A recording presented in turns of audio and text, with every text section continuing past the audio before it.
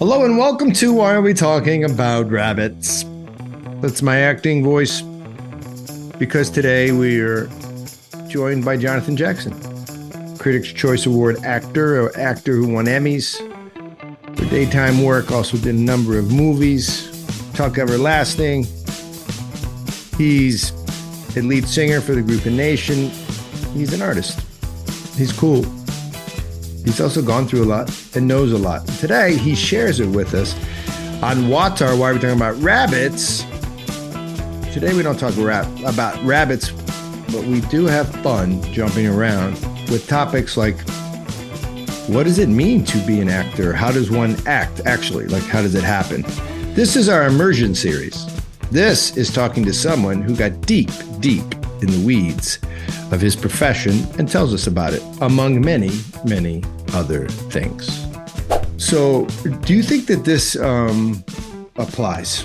It's a thing you were just made me like the truth and love continuum, right? Like, there's this move toward coercion, and in life, like we're parents, right?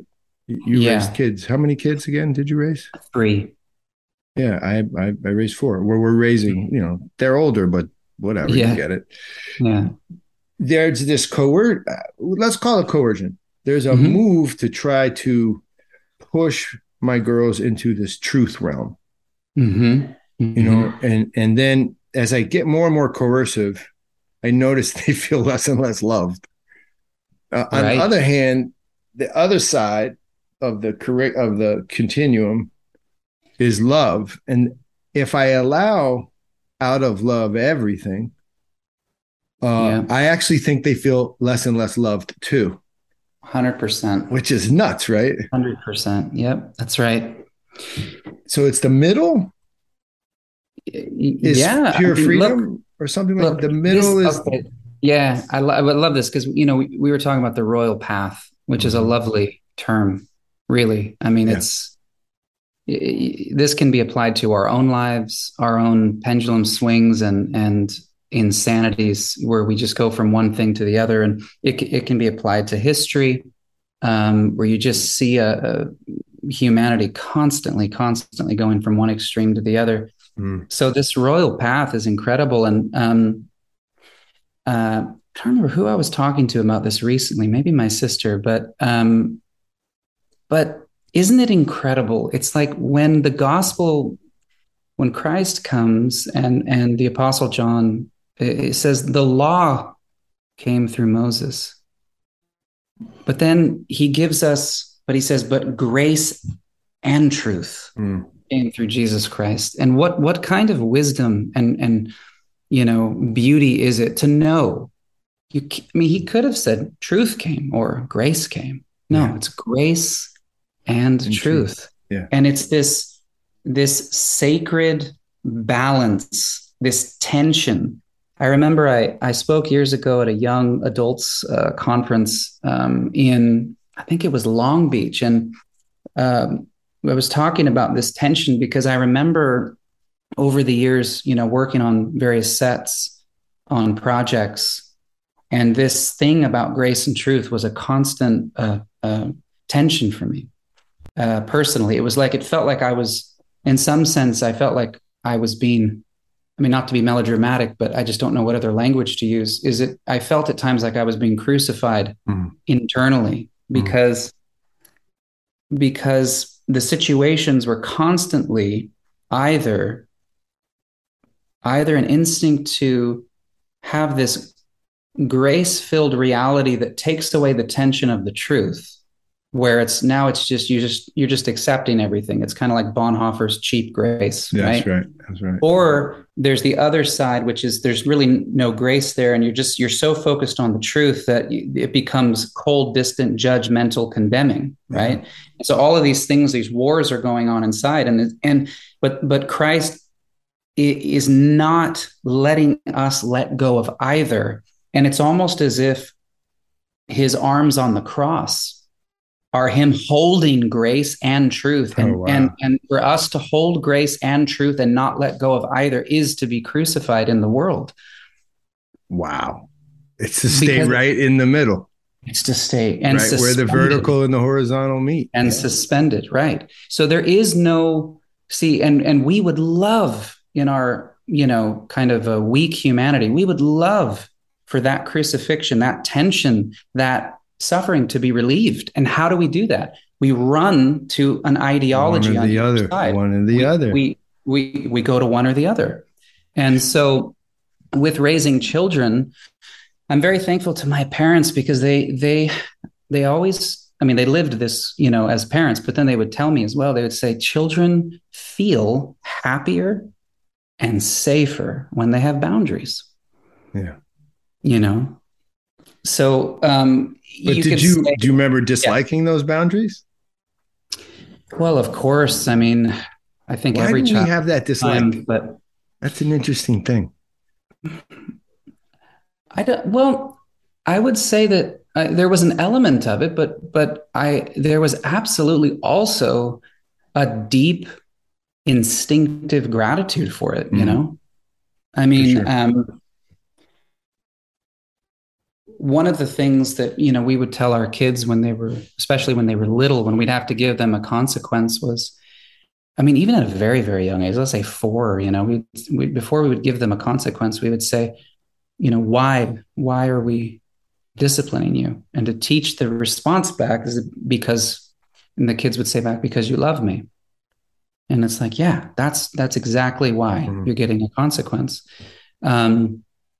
So I think it is both, like you're saying, because to give someone grace at the expense of truth is harmful to their soul. I agree. But the reverse is true, I think historically, I think what you see is, so you and I are both products of our culture. There's no way around it, right? We a plant is in part the soil.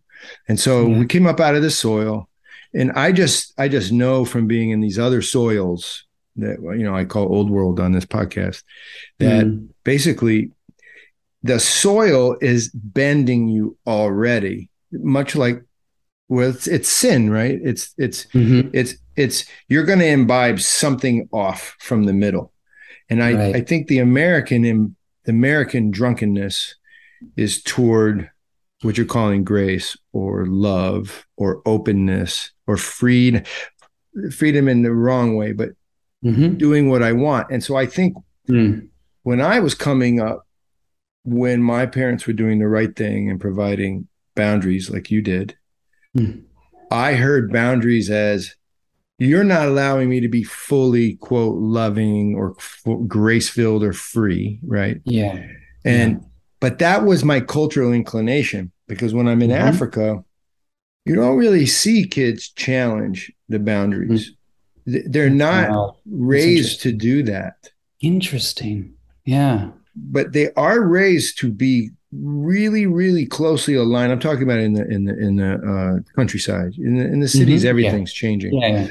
But in West Africa, in the villages, you see kids in robotic ways becoming like their parents, almost because they have no other idea even what they could possibly even think about doing, because that's what I've been taught, which is another kind of cultural bend, right? Toward perhaps a lack of grace or love or freedom or something. Right. I think every culture battles.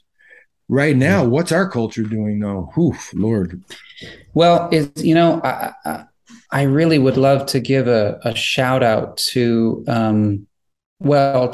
I've finished reading there's a 4-volume history book series called Paradise and Utopia by John Strickland. And the 4th one, I think, is coming out in November, but I've read through the first 3.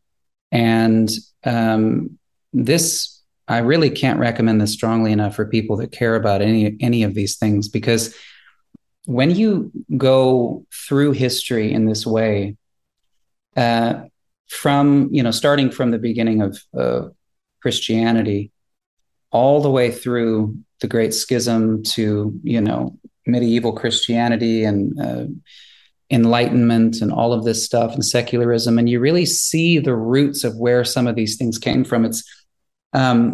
It was kind of a healing and emotional experience for me reading this, because you really see the pendulum swings, and it's amazing, and see, it's interesting for me that you say, you mention our culture being more in the sort of like freedom, openness to everything, subjectivity, The love, the equality autonomy. zone. Yeah. And that's true. But I would say that America for the first, couple hundred years or so, at least, had a very strong, the pendulum was on the other side. Yeah. There was a lot of fundamentalism, Puritanism, a lot of sort of everything is no. There wasn't a vision towards what the yes is, but it's just everything's no. And also very rationalistic, where a lot of the, various Protestant denominations were quite just in the mind. Yes. And the faith it became an idea, and then many times an ideology. So now, because a lot of that's been abandoned, there's this like huge pendulum swing towards this, postmodern, again, subjective, autonomous thing. Yeah. And both are damaging. I felt like after reading the first 3 volumes that it's almost like in the West, we've been living in a hall of mirrors. Like we do not know who we are. We don't know where we came from. We don't know how we got here. And people have been throughout the centuries looking for answers, but we're looking in all the wrong places. And it keeps leading us to dead ends, like monovision dead ends, I don't know. It made me really have a lot of compassion for just the struggles that our culture is in right now. It was kind of, it opened my eyes like, you know what? It makes sense. We are where we are right now. Because of the roots that he talks about. He came on our podcast. Awesome. Wonderful. John Strickland. Yeah. And you guys can check that out. I forget. I don't know. It's a while ago, but it's not too long ago. Yeah. He's doing something there that's really amazing, because he's doing like theohistory, right? Like theological, which is kind of my favorite thing. Yeah. The concept of there being a theology and a history, that even in and of itself is a new world concept. God or the divine always inspired the history. They're always connected. Even us being able to talk about it as two independent sort of thought processes is very Western and modern. That's really interesting. Yeah. I mean, it'd be very odd to tell the story of Odysseus, which is a history story. I mean, and people don't realize all those old oral histories are, right. They're telling people about who they are. So number one, history, without going on a rant, history was always about, okay, I'm going to tell you history, which is your story about who you are. Ready? Go. And then they would sing it, or they would write it and sing it. Or they would, you're an actor. The whole point was to recreate, to remember and put back together the history, but so who you are. That's the point. So when you see multiple choice questions about history, it's a nightmare, because that's a narrative about who I am, and I'm supposed to answer what year George Washington was president. Well, it's just a nightmare, right? It's like a disaster. But what you're touching on is really interesting, is that like the who you are was always answered in part by who your God was. Yeah. So who your God was had to be part of your history. And it usually started with who your God was. Now we tell a story about who we are with no sense of origin stories. That's right. It's pretty wild. Yeah. It's like I came out of the mud or something, like rah. It is.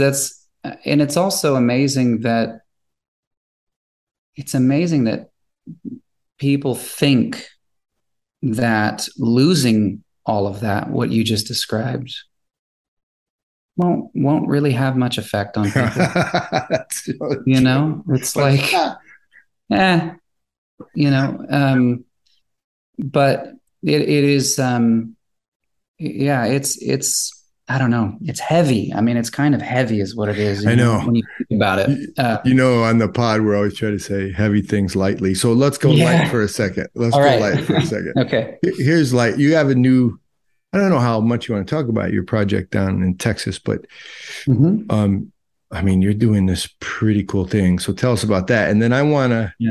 as a part of this immersion series we're doing, I want to ask you some probably cheesy questions about acting. I Okay. mean, I know actors. I mean, I've Yeah. talked to some and, you know, tell us about your craft, Jonathan. Yeah. But I do want to do a little bit of that if it's Yeah. Yeah. Of okay. If it's okay. course. Yeah. Yeah. What's going on with you guys in Texas? There's something cool happening. Yeah. So Texas, I was living in Ireland. I think I was in Ireland the last time we spoke with the Yeah, that's right. podcast. That's right.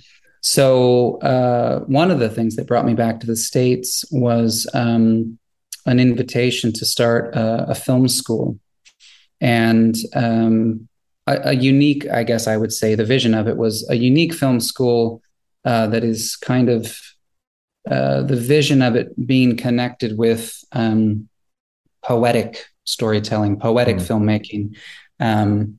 So with the goal of helping young people envision how to make authentic works of art, that aren't afraid to portray deeply spiritual themes, but also really have no interest in being polemical or, beating people over the head. And unfortunately, that's been extremely lacking, that, balance with any kind of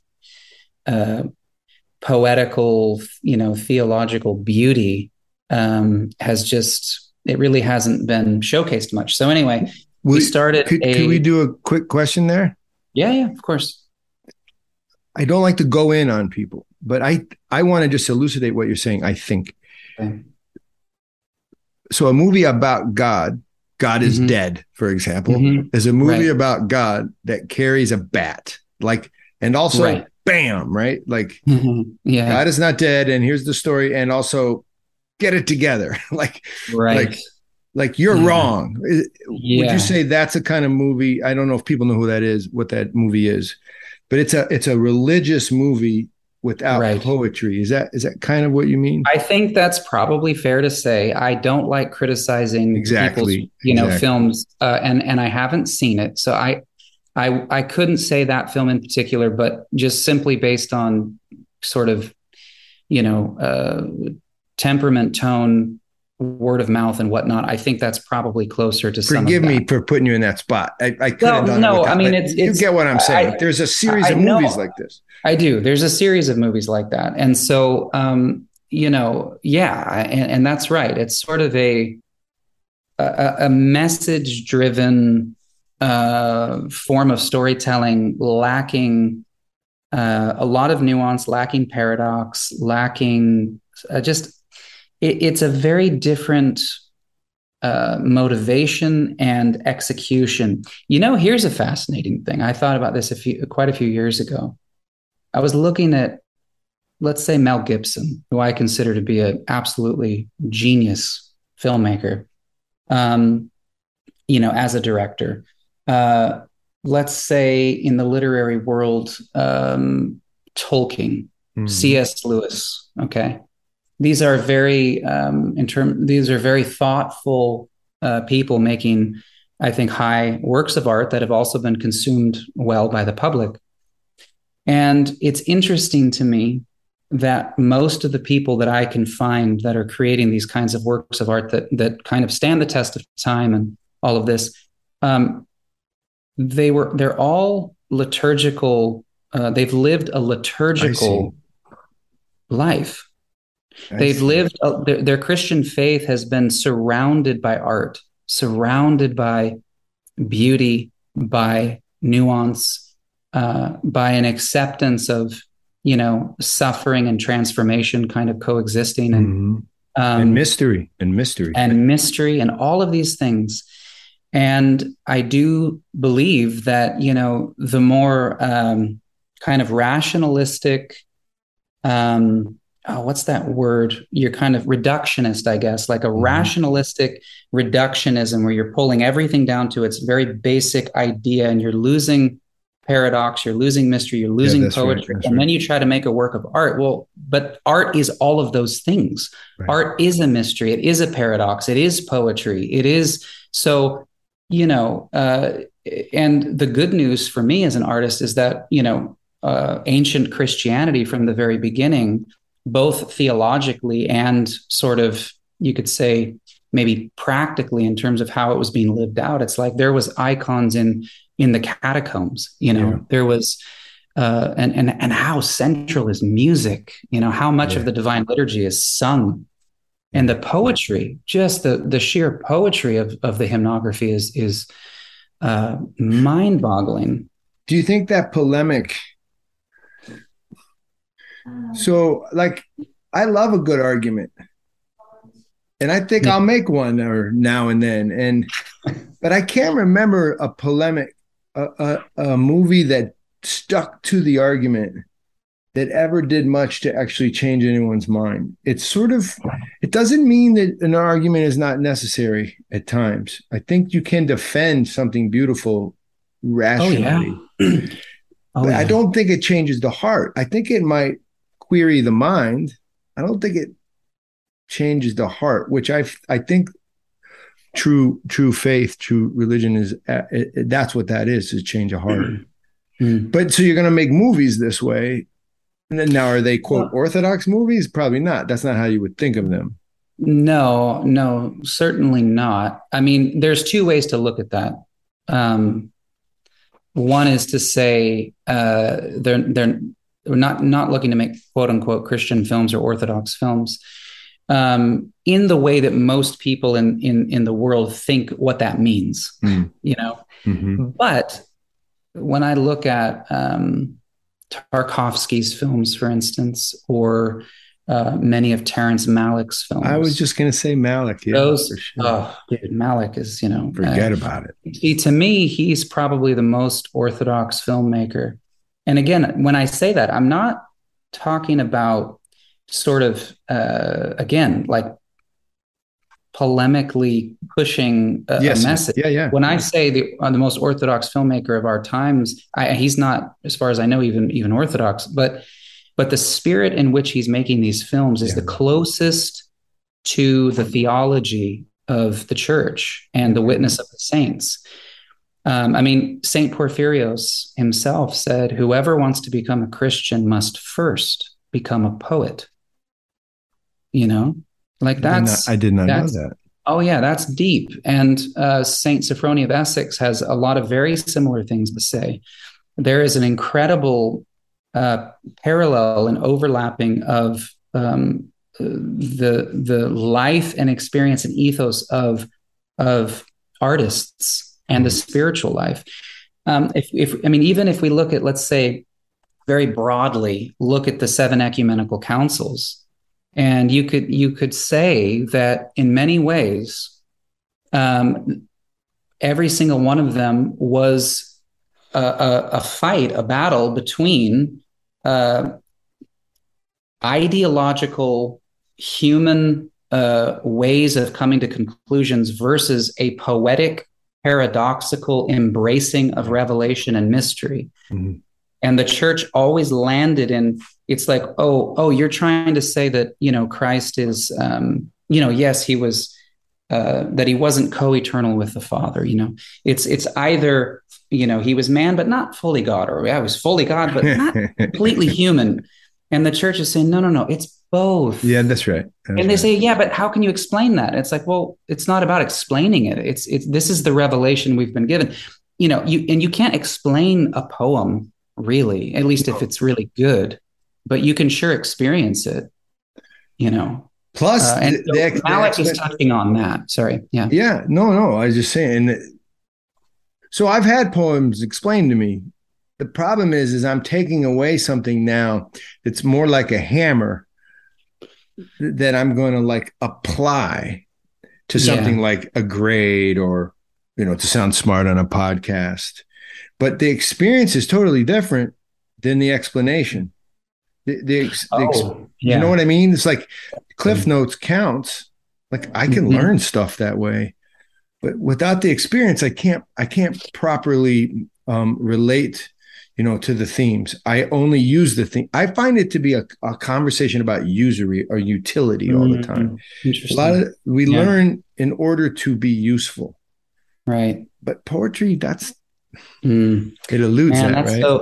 That's so interesting that you say that. Yeah, because there's some level where, again, poetry exists and when I'm saying poetry, I'm not talking about poems. I'm talking about poetry, including poems, but including, a film can be a poem. Yeah. Music can be poetry. It's kind of, I'm talking about more of a central thing of something that is both experienced and beyond our full comprehension. Mm-hmm. And liturgy.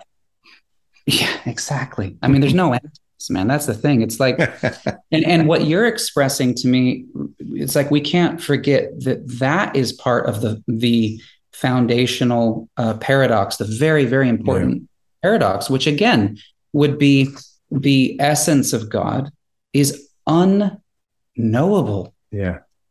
But his energies can be experienced, And so St. Gregory of Palamas articulating this, I mean, and then again, you take that and apply it to a work of art. And that's the thing. It's like to say that there are things we can never know is not to say that we can't know anything.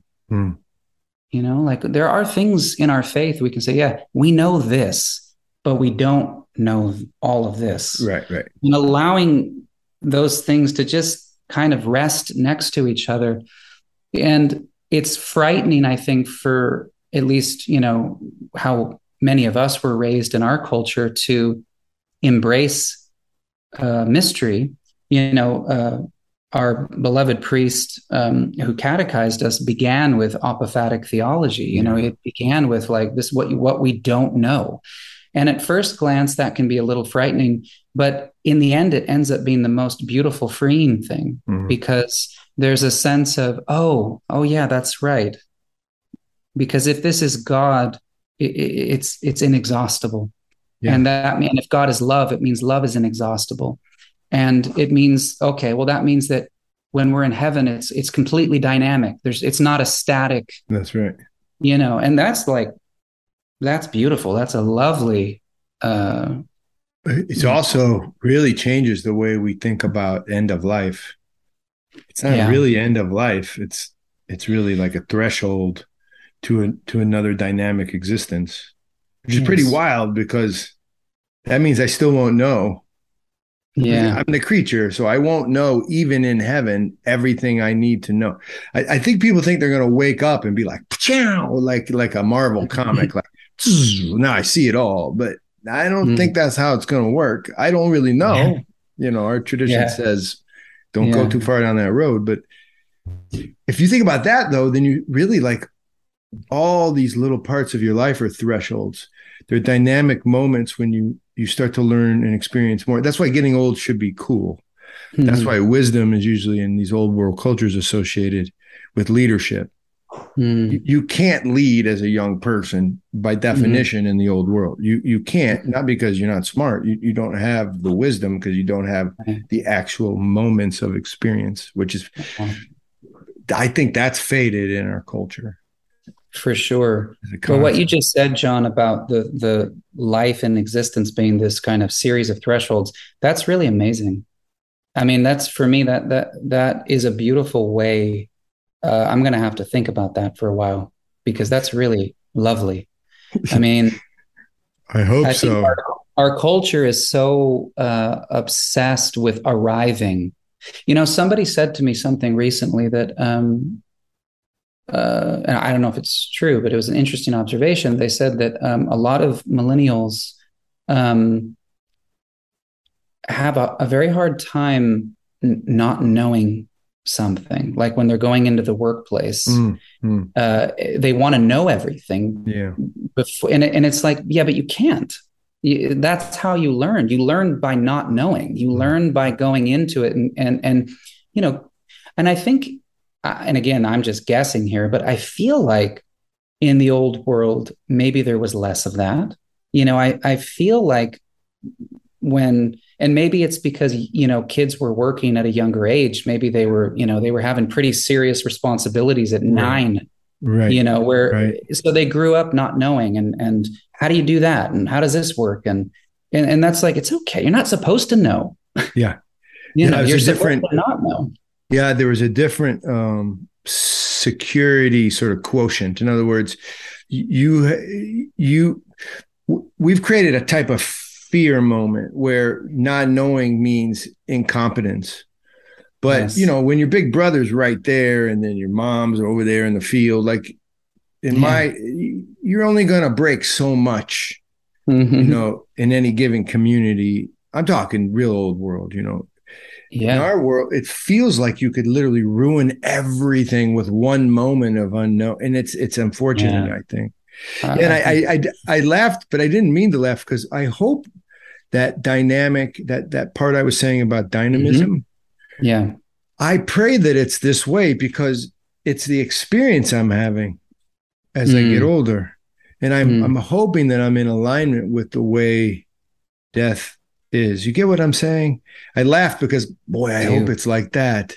The weird thing is we don't know.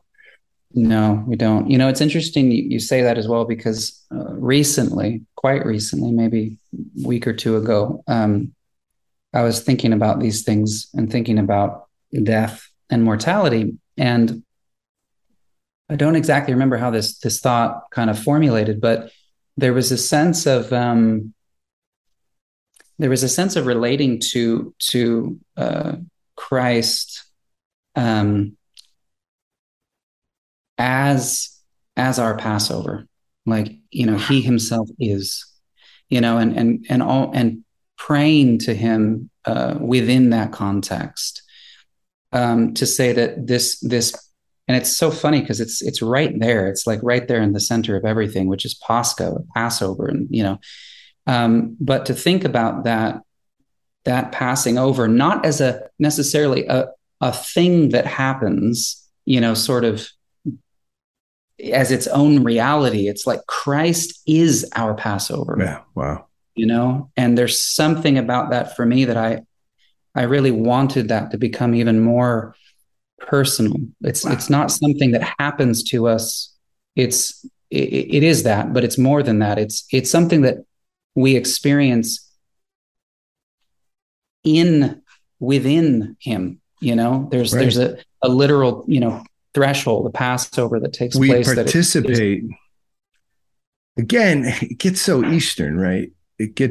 It gets, but it's not Eastern or Western. It's sort of like I find as I get older again in our faith, it gets more scientific for me. What I mean is it becomes more logical. It Mm-hmm. wasn't logical when I was a convert. It was like a Mm, giant set of mysteries, but the mm, mysteries become more logical as you get older. In other words, like I really am my mother in some way. Like I really, it's not like, oh, that's cute. No, yeah. like I see my skin starting to look like hers did. And Right. it's not that I am talking in analogies. I'm talking about realities. I am my Yeah. mother, but I'm not. Right. The grass is the soil, but it's not. Like, Right. my Right. hair is Yeah. my scalp, but it's not. And Yeah. then you start to realize Christ is man and some. Like, and Yeah. like, how does it all work? And then you start to realize that scientific part is in recognizing the paradox, not the other way Mm, around, not in trying to mm, undo the paradox. right. You're Yeah. not trying to, well, that's just going to be fixed. I'm going to fix that paradox. I Yeah. find Yeah. science tries to decode everything and Hmm. then kills it on Yeah. some level. And Yeah. that's the film school on on some level is trying to put it back Yeah. together. Yeah, exactly. I mean, that's sort of that's the vision of it, which is a restoration of beauty in the realm of the vision of artists, and really wanting to. It's in many ways, I would say, it's a launching pad for someone who feels a deep, very deep, clear vocation towards the arts. Yeah. And because it is a film school, but in reality, it's the art of storytelling. And so that's something that I have wanted to sort of emphasize, because it's not really meant just for people to say, I want to be a filmmaker. It's like, if somebody wants to be a writer, if somebody wants to learn about, whether it's books or screenplays or storytelling or theater or whatever, or if somebody wants to be an actor or music, because there's a whole, course on the mystery of music and sound in cinema. But all of these art forms educate each other. They all connect. And so I would love for more filmmakers to come from this, but I would be just as happy if more screenwriters came I from see. it. That's nice. Because that's what we need more. Initially, I think what we need, we meaning just generally speaking, like in the world, I feel like the first thing we need is more poetically conscious writers. That's the first step. They're out there. Yeah. Let's hope they get there. Let's do this for 1 second. Let's take a quick break. Thanks for coming on and listening to this podcast with Jonathan Jackson today. This commercial is for First Things Foundation. If you've been watching us, we're in a bit of a push. What do they call it? A something-a-thon, a cash-a-thon? No, not really. I've been yelled at by a lot of people that I do not do a good job of reminding you guys that this podcast is meant to help us spread awareness and raise funds for our work. And what do? We send people to find amazing people and then facilitate amazing projects in the world's most impoverished places. And we would like you to donate. Monthly, a little bit or a lot, each month on our website. Become a donor. Please support First Things. www.first-things.org. Go down this rabbit hole with me for a second as an actor, accomplished actor, good at your job. Let's put it that way. Really good. You're immersed in act. I don't know. Walk us through what happens in terms of immersion. That's what we do in First Things, right? We immerse. So we have this whole vocabulary around this, and I won't get into ours. I want to hear about yours. What happens when your line comes, or what happens as you're preparing, I don't know, to walk on stage or, into the camera? Is there an immersive moment? Are you lost for a minute and not yourself? Describe for us the best you can what that means, that moment when you're acting. Yeah, I mean, it's multi-layered, I think, and it's also changed a lot over the years, because I started when I was 11. So when I first started, I was just like a sponge soaking up everything I could from everyone around me. And I hope I'm still like that to some extent, because I don't ever want to harden and block that out. But especially when I was a kid, it was just question after question after question. And why is this happening? And how do I make this transition? And there are obviously a lot of different acting methods. And so immersion is it's an interesting topic, because, the most sort of famous thing that people talk about is method acting, where people do different versions of sort of quasi becoming the character for a certain period of time, whether they, adopt an accent and speak with that accent on and off camera for, 6 months, or, Daniel Day-Lewis, for Last of the Mohicans, went and lived in the forest for months or whatever. And, stories like this, that's a kind of immersion, which is very intense. Obviously, there's many examples of it reaping wonderful results in terms of incredible performances.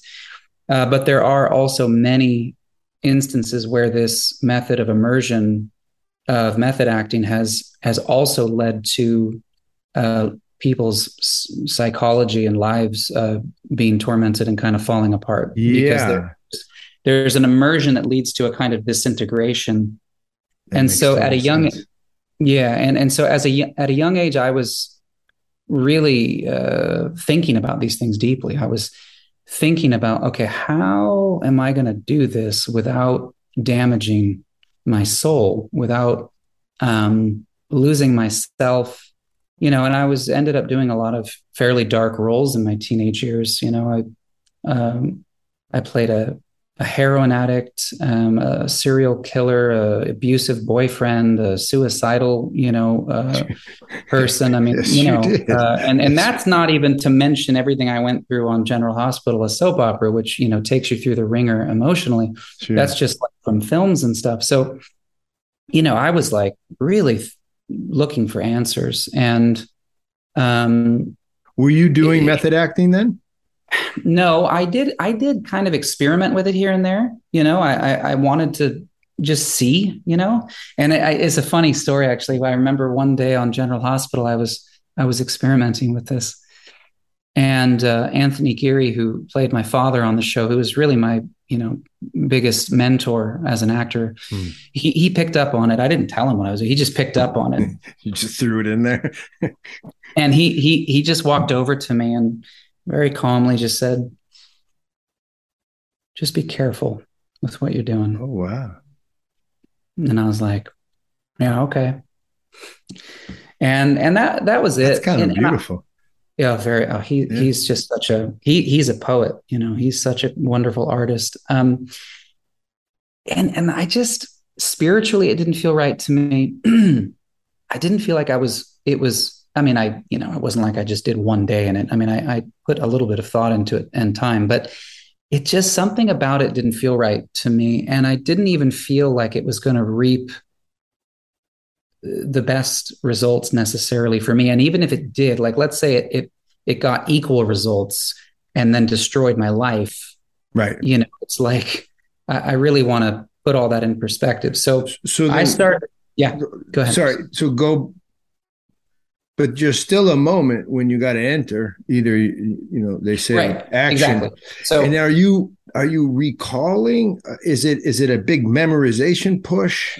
Well, that was all of the things I was experimenting with. Like, okay, how do you get there? How do you get to this it's place? Interesting. Like faith, I call it faith, whatever, like commitment, and just immersion, taking the leap. But see, here's the interesting thing, starting at 11, right? So 11 through maybe I was just 17 when I left General Hospital. So that was like really the most intensive training. But I would talk to other actors on the show who, were much older and doing method acting, and they would write a memory down next to every line that would correspond with a real memory of theirs that would correspond to what the character was going through.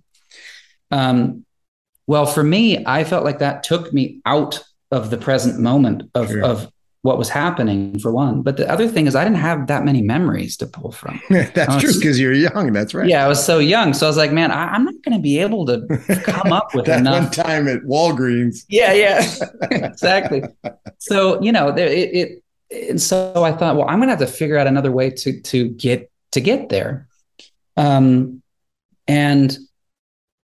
there's a few things I would say with that. One is, and I love Anthony Hopkins for this, because he is, just one of the most brilliant, revered actors of our times, but he doesn't buy into the whole, method acting. Oh, he doesn't. Okay. He just says acting's very simple, and obviously this is like totally paradoxical, because he's put in more than 10,000 hours. Sure. He's put in his whole life to this. So, but nevertheless, he talks about it in a very simplistic way, and I found that to be extremely inspiring. So what I started to do was, where I was getting to with that was it's very childlike. There are correlations to, like, when Christ, when he says, you must become like a little child to enter the kingdom of heaven. Acting really on a fundamental level is being open, is being like a child. And then what I started to realize as well is that the most profound element of it really is empathy and compassion. Really? Yeah, because so for instance, when I was playing a heroin addict when I was like 17 years old, instead of trying heroin and, tormenting myself, I was able to speak with recovering addicts. I was able to do, research. So I understood the physicality of withdrawals and all of that stuff, the emotional stuff. But when it came time to performing it,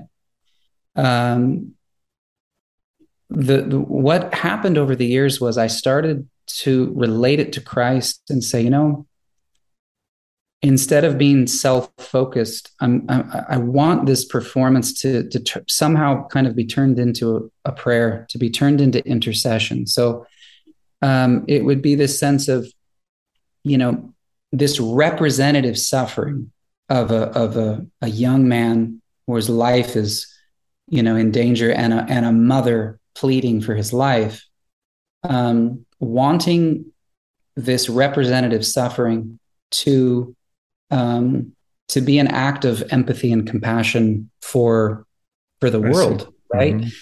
Because ultimately that really is what art is. That's right. It's an immersion into the human experience, the common humanity that we have, the common pain, the common tears, so it became like, well, I've never gone through this, but that doesn't mean I can't feel it. And you can't get us to feel it. Right. Dostoevsky talks about that with his writing. He said, good art is not about what I experience. It's about what I experience as per your existence. In other words, I have to share what I am with you because you are experiencing something like what I am. And that my art must demonstrate that commonality. And he was really into the idea that, well, he was fighting what now we know is postmodern idea. All that's Kandinsky and these guys were coming.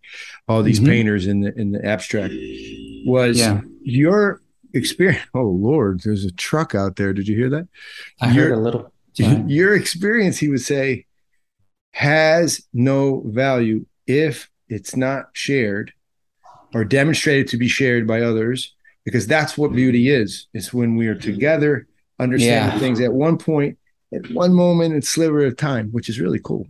That's incredible. And it's amazing that you mentioned Dostoevsky, because that was where I was going next. Oh, right. Oh, right. When I was 15 years old, I somehow stumbled across Crime and Punishment and The Idiot.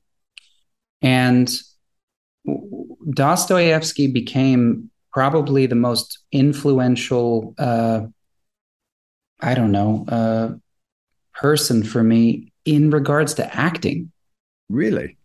Yeah, because his embracing, his, let's say, genius at portraying human paradox, the psychology of people, the complexities, the absurdities, the things that people say and do in the strangest moments. That became such a wonderful place for me to dig into, because, plus it helped me because because he was writing about pretty dark things, right? Yeah, that's right. Mm-hmm. And so I was portraying some pretty dark things. And so I was looking for people throughout history that were willing to write or act or sing about things that were very honest and real, but we're doing it from a place of hope, ultimately, that's right, or at least showing the consequences of, sin. So, Shakespeare, for instance, the Shakespearean tragedy can be an incredibly awe-inspiring thing to witness. It doesn't leave you depressed. It leaves you changed. It leaves you enlightened around not wanting to become that, whatever I know. that is. It's familiar, right? Though. I always, the students, when I was teaching high school, would be like, oh, not that. What's that got to do with us? That's from, but those are the most familiar themes in the world. I mean, King Lear, Hamlet, these, sure, they're kings from the past or whatever, but they're the most familiar characters there are, if you're honest with yourself.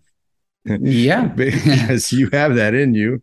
You have the ability to slay your family, Yeah. And talk about, paradox and complexity and beauty. I mean, my gosh, the poetry and the elevation of the language is astounding. But, there's a reason why those plays have stood the test of time, because they have rooted within them all of the things that a real work of art has. And so, I don't believe any work of art, whether it's a painting or an album, a song, a performance in a film, what have you, a dance. I don't think any work of art can be truly performed, executed, experienced on the level that it's meant to without this sort of self-emptying immersion. Nice. And I do think we have to be careful, though, because you can immerse with the darkness. You can give yourself over to, take it all the way back to Greek tragedy when, the actors would give themselves in an actual ritualistic way to the god, let's say Dionysius, or, we talked about this is right. That's right. Right. And so they're and they would experience these ecstatic things where they're like possessed, a possession from. And so you can tap into, you can become immersed in that dark energy. I have no doubts about that. And that was what I was really wanting to protect myself from, So to say, I want to experience immersion, and there is a self-emptying reality to this, but I don't want to lose myself and then graft into something dark. I want to lose myself and graft into the light. But what you find in the light is a suffering God-man. Wow. Who is weeping and bleeding for out of compassion, co-suffering, out of, so that's what you find in the light. You find people like Dostoevsky who are just, bleeding their works of art into the world. So to be immersed in the light is not like little cherub angels and fluffiness and, protecting yourself from the dark in that sense. No, it's being willing to suffer, but suffer, join with the sufferings of Christ. And I think that's kind of central. You're making me think a ton about the process of our work with the field worker who leaves for 2 years. The idea is they live at the cultural, quote, poverty level, whatever that is, of the folks that they go to serve. So poverty is not really relevant here in terms of money, but it's a very fundamental change in lifestyle. It's an immersion. Yeah. And then the immersion takes on the cultural attributes of the place. So the Georgian Republic, you start to learn Georgian, you start to live in these very communist style apartment complexes that are kind of ugly, or you live in a mud hut, or you live in a family abode in Guatemala. Long story is, because you really reminded me, is there's sort of two characters. There's two types of characters we see in our work, and this applies to Peace Corps too. You get the character who lands but never immerses I would, something like in acting would be like just memorizing the lines and then moving on. And they're standing in the place, but they haven't entered. Then you get the other characters who go all the way in. Yeah. And what they're really actually trying to do is lose the person that they landed with. They want to lose that person to a brand new entity that wears the African clothes, speaks the language perfectly, never comes out of the forest, like I'm all the way in. And both of those extremes, that's not where we find our best field workers. It's the one that goes all the way in on language and culture, but you know what? I can't do that and that because it's not familiar enough to me. I'm still an American, but they are willing to learn the language. They're willing to eat the food. They're willing to participate and to relate in a way that also doesn't just leave them standing there in an American hat and blue jeans and, showing up on a weekend to fix something for someone. You have to have a degree of both without losing yourself to either. That is incredible. Yeah. I can tell you just in my own experience with acting, let's say, that those two realities do exist simultaneously. It's like, it is a weird thing, but there are times when inspiration appears and something is happening where both the performers are just something's happening. Really. Oh yeah. Explain that though. What is it that's happening? Well, it's, I don't know. It's a mystery. I don't really know. I mean, it's, sometimes it's, for me anyway, sometimes it's the brilliance of whoever I'm working with. Sometimes it's whatever they're bringing is just so.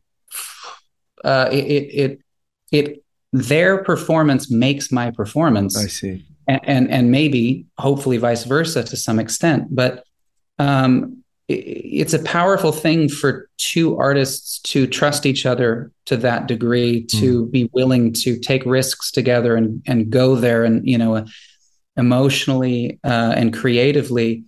But while all of that is happening and there is some kind of immersive inspiration taking place, there's another side of you that is fully aware that if you go like this, you're going to block the camera for them, or you're going to get. Oh, really? Yeah, that's right. That's the stuff I wanted to hear. That's interesting. Yeah, I mean, there's that other part of you that's still, through the muscle memory repetition of just the craft, that's just like on autopilot, and plus your lines. I mean, some people maybe they have the ability to memorize it to the point where they don't have to think about it much, but especially on soap operas, I'd have to do 120 pages a week and you get one take, so you're always acting and in that moment. And yet also there's another faculty inside of you that is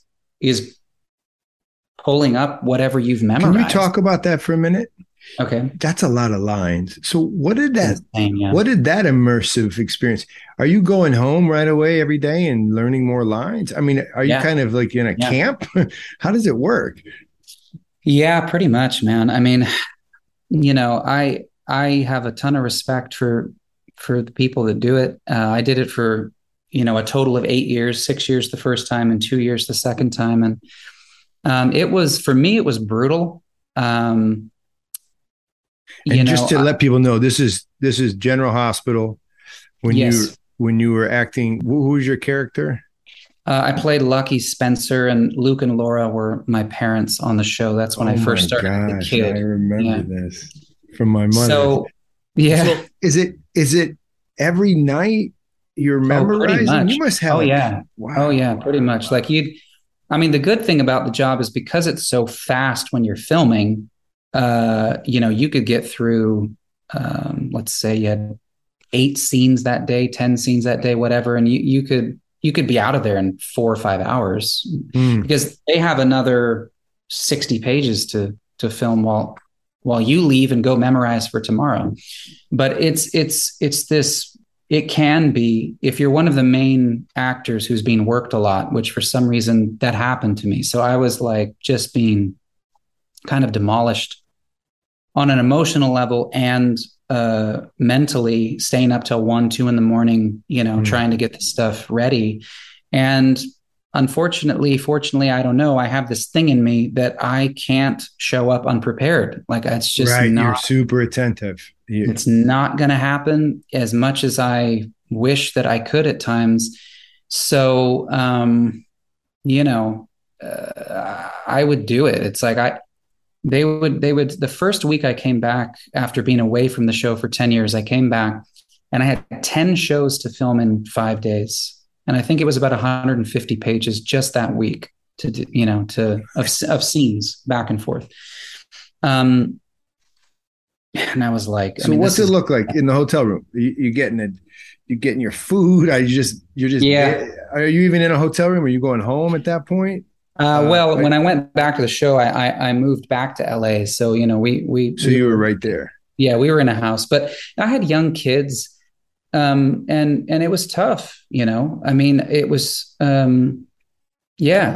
look, I would have stayed longer than 2 years had they not really pushed me that hard. And I told them that probably 6 times. I said, listen, I'm being pushed too hard. I will leave. And they just, for whatever reason, couldn't figure out how to rein it in. So I left. And because I had to, I just couldn't keep doing that to myself. And movie sets are different. Movie sets. Well, they can be. They can certainly take you to that point of utter exhaustion, but it's different. What's different about it is the amount of pages you're filming is like 2.5 in a day, maybe up to 5, depending on if it's like a lower budget film or whatever. So the memorizing is not very difficult with feature films. The difference is on a soap opera, you're doing one take. So if you have emotional scenes, then, hopefully you just nail it and you move on. Mm-hmm. On a film, you have to do that same scene 30, 50 times throughout, a 14, 15 hour day or whatever it ends up being. And that gets exhausting. They shoot it that often, that many times. Oh yeah, man. Oh yeah. Just like, you shoot the wide angles, you shoot the mid angles, you shoot this part of the coverage, that part of the coverage, and the close-ups. How do you keep it fresh? Some people don't, obviously. But yeah, I mean, see, that's the other discipline with filming. And so Anthony Hopkins, for instance, another thing I love about what he said is he said, look, and he can afford to do this because he's Anthony Hopkins, but I love the concept, which is, he said, I don't do more than 4 takes. Get me out of there. To be honest with you, in my experience from my temperament as an artist, I don't ever want to do more than 4 takes ever of anything because it's unnecessary. Right. And it's only going to get worse. That is brilliant. I think this about writing too. You can write it and rewrite it and rewrite it. At some point, you got to get away from it. Yes. You can't see it anymore. Yeah. Same, right?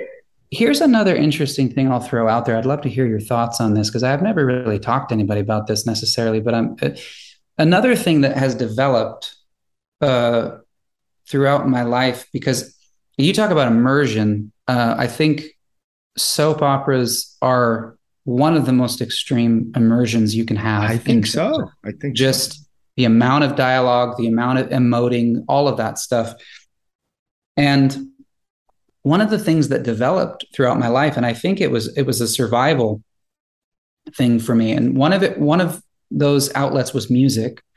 And that's pretty common. I think people turn to music as therapy and a way to survive. But the other thing is what I found is the more that I focus on the thing that I'm working on, if that's my main focus, it doesn't reap as good of results, especially for the art itself, but also for the balance of my life, than if I have something else that I'm really focused on. And so I found myself falling in love with, reading history or getting, an immersive experience in something that had nothing to do with the character or the film or the show or whatever. And what I found was then when I turned back to perform, it was like I had all this other existence of experience, whether it was, learning about, the 1800s, or learning about the, Shakespeare's time, or whatever it might be, just learning about Russia or something. And I turned back to this character, the situation. It had nothing to do with any of that. And I don't know why I would feel so much more engaged and open to experience that. It's almost like, and then spiritually, eventually I was like, the orientation of, seek first the kingdom of heaven and everything else will be added unto you. I found for myself that if I put this, whatever it is, whatever I'm working on, if I put that thing central, then I lose something. But if I really keep my soul and heart and spirit and mind focused on Christ and the things of the kingdom, that's central, then the work, whatever the work is slightly peripheral. But when I have to draw my attention towards it, it just worked so much better for me than when I made that thing central. I'm reminded, I taught philosophy and history for a long time, a course called The History of Love, or Agape. Essentially, it was kind of a course, almost a survey of marriage, but it was really philosophy. Okay. And this comes out of the fathers. John Chrysostom makes allusions to this, but it's also a very Hindu concept. It's that the lovers, and I'm holding up my fingers for folks who can't see if you're listening on a podcast. Lovers who are focused on one another, they create a bond of intensity, but the bond itself is super, super fragile until a third bond is introduced, which creates the triangular concept where when the lovers have a third focus, which of course would be God in both Eastern and Western Christianity, the focus then provides a proper undoing of the intensity between lovers. In other words, this marriage that takes place often in the modern world where he's my best friend and she's my best friend and everything will be found in the other is actually, like you're alluding to, I think, destructive. It's actually a single focus that lacks it lacks a stability. Yeah. And the stability comes from the third piece, or just like a stool that has a third leg. Yeah. You can't stand on two. And I find this again and again, that the really healthy parents are the ones the kids seeing loving one another, not solely them. The parent focused on the kids singly, all that energy like you talked about. That's right. It's almost like a laser beam on the kid to the point of destruction. Wow. No, I think that's incredible. I remember somebody saying this to me years ago, and I don't know where it was, but it was a similar observation about the children aspect of it, which is that the best thing that parents can do for their children is to love each other. Right. And that's incredible. And it also reminds me of C.S. Lewis's book, The Four Loves, where he really goes into kind of the difference between eros, erotic love, and friendship love, and all this kind of stuff. And he talked about eros, where the faces are turned towards each other, and then friendship is when they're turned towards something common. Yes, something common. And that reminded me of that. It's like, so you have to have both in a marriage. You have to have both, but if you just have one or the other in a marriage, it's not going to work. Friendship is the outcome. Friendship is the outcome, and love is the outcome of marriage. You don't have to have it going in. Of course, now I sound like some old-fashioned crazy person, but I mean, I didn't, I think I had a lot of eros, a lot of lust going in, and 25 years later, it flowered like love and deep friendship. These are all blessings too, man. I didn't do that. You know what I mean? But it's funny because just that whole topic, I've always struggled a bit with Romeo and Juliet, Shakespeare's play, because oftentimes I feel like in our culture that story is held up as the epitome of love. I know. And I've never, for whatever reason, I've never been able to connect with it on that level completely, because but what you just said, it articulates it a bit. It just, for me, that story is, I mean, there's depths, there's paradoxes there. So I don't want to say it's only this, but there's an element of that facing each other to such an extent, with, and they did seek out the friar, they did get married. And so there's an element of that adding, the triangle, but it was pretty weak, it was Very kind of, weak. and it ended up being this sort of like self-destructive thing. And, so you did have trouble with that even younger, like you kind of recognized that wasn't your icon, even young. Oh, yes. I mean, I went through some experiences of heartache and pain that really woke me up to that. I remember very specifically when I was a teenager realizing that there was a book called The Sacred Romance that talked about the soul of the Christian relating to God. Well, I guess the story of the Bible as a sacred romance, right? Well, for sure.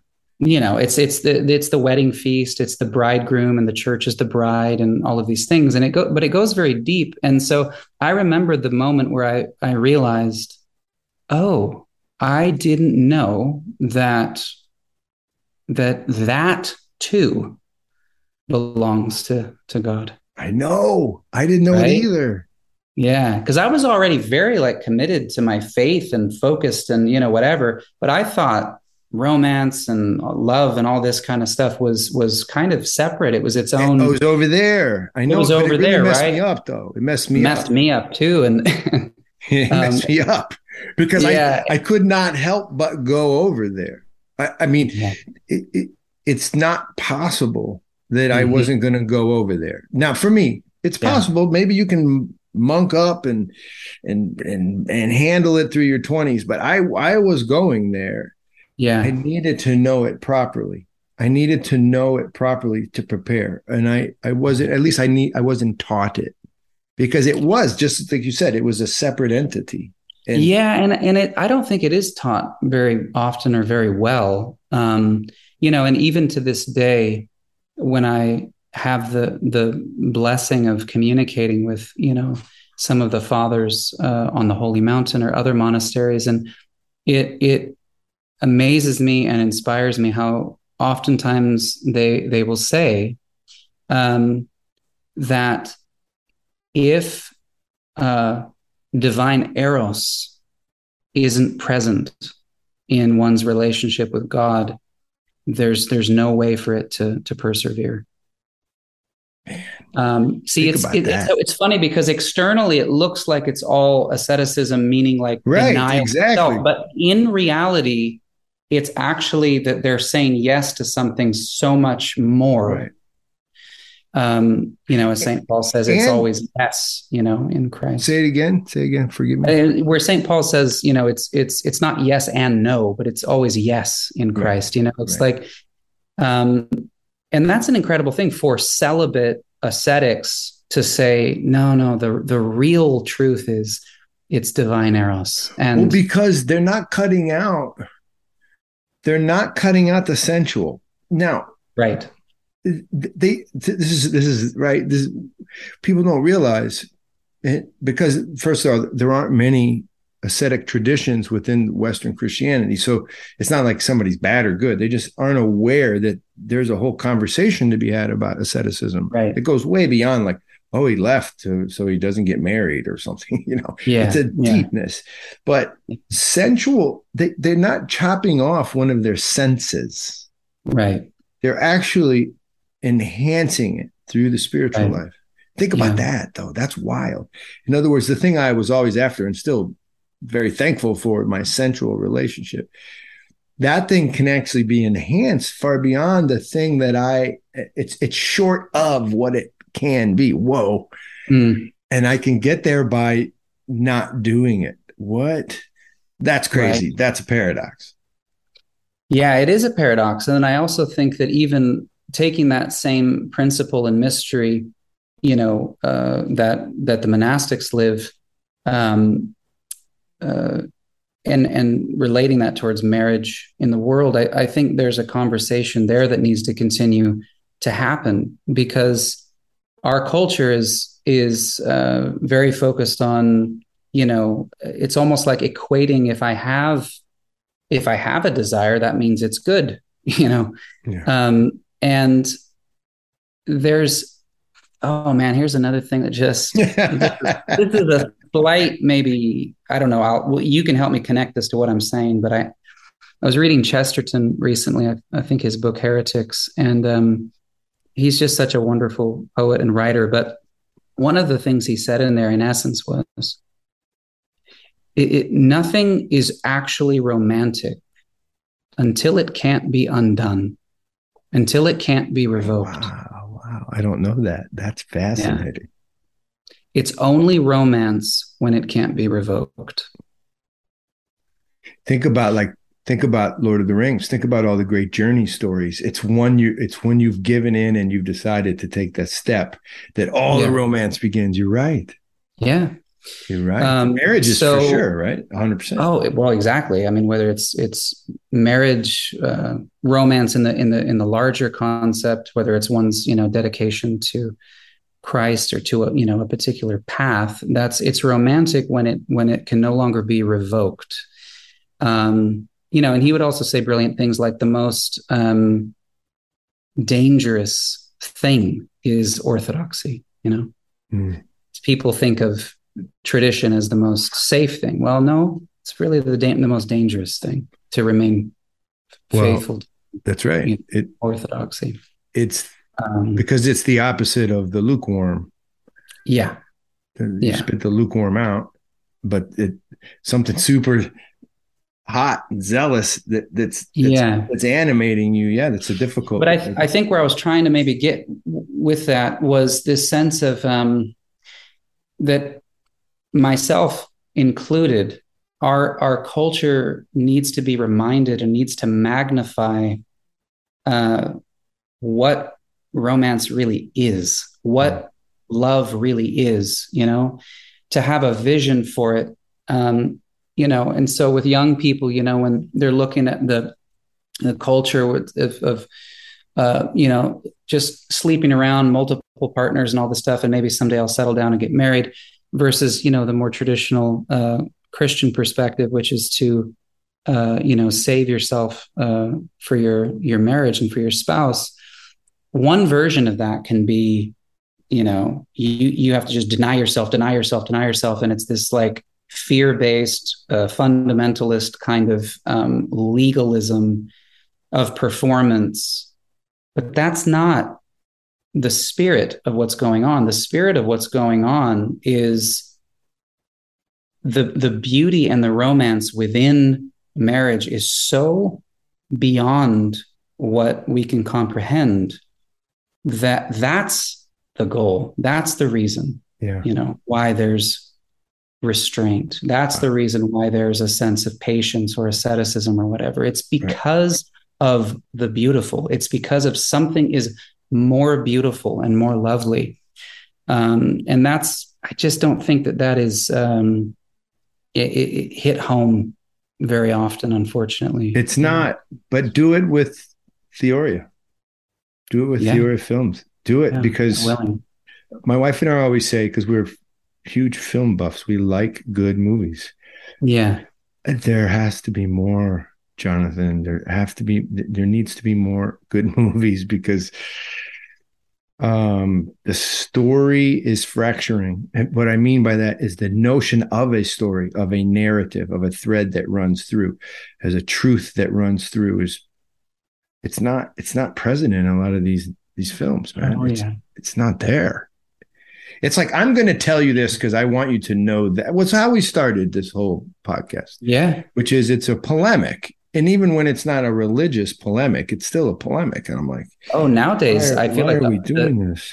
Art, loosely speaking of art, but I mean, just talk about TV shows or films. I mean, I just feel like it's become so polemical, and look, strictly from an artistic perspective, I don't want to watch a Christian polemical film or a political polemical film. I mean, I just don't want to watch anything like that. That's what we were saying last night. Regardless of what it's trying to say, right? It's like no, like, oh, just please, just give us, be vulnerable, truth. Give us some honesty and some truth. Yeah, man. Well, let's end this here. But just so you guys know, we'll probably just keep talking after I hit pause on this thing. I love this guy, Jonathan. Thanks. It's really good. Jim. It's always good. You'll come back and we'll talk some more at some point. Sure. I'll include links to this beautiful project down in Texas, Theoria Film. Maybe we get together finally. We do a double date. Yeah, I like that. Yeah, let's make it happen. Yeah, and thank you, man. Thank you. I appreciate it. Wow, that was Jonathan Jackson, actor, American Orthodox convert, heartfelt. I think he's like a friend. I don't think so. I know so. Yet the screen remains between us. And that's a conversation for all of us. What does it mean to meet someone, when I meet them through a screen? I don't know why I'm talking about that. It's not relevant. Consider going to our website right now and checking out all the other things we do, including KP Journeys. We take you overseas. We're going to Georgia in a month. Please join us. We have special dinners called the Super here at our KP restaurant in Greenville. Come on over. We're going to have a KP weekend where you come join us, support our work, and get to go to the restaurant and benefit and go and see our field workers in Appalachia. We're going to have a class this fall/winter. If you're a donor, a monthly donor, you get to join. I don't know. There's a lot of cool stuff happening. I didn't even say them all, but I got to go because you've been listening for a long time. Much love to you from Watar.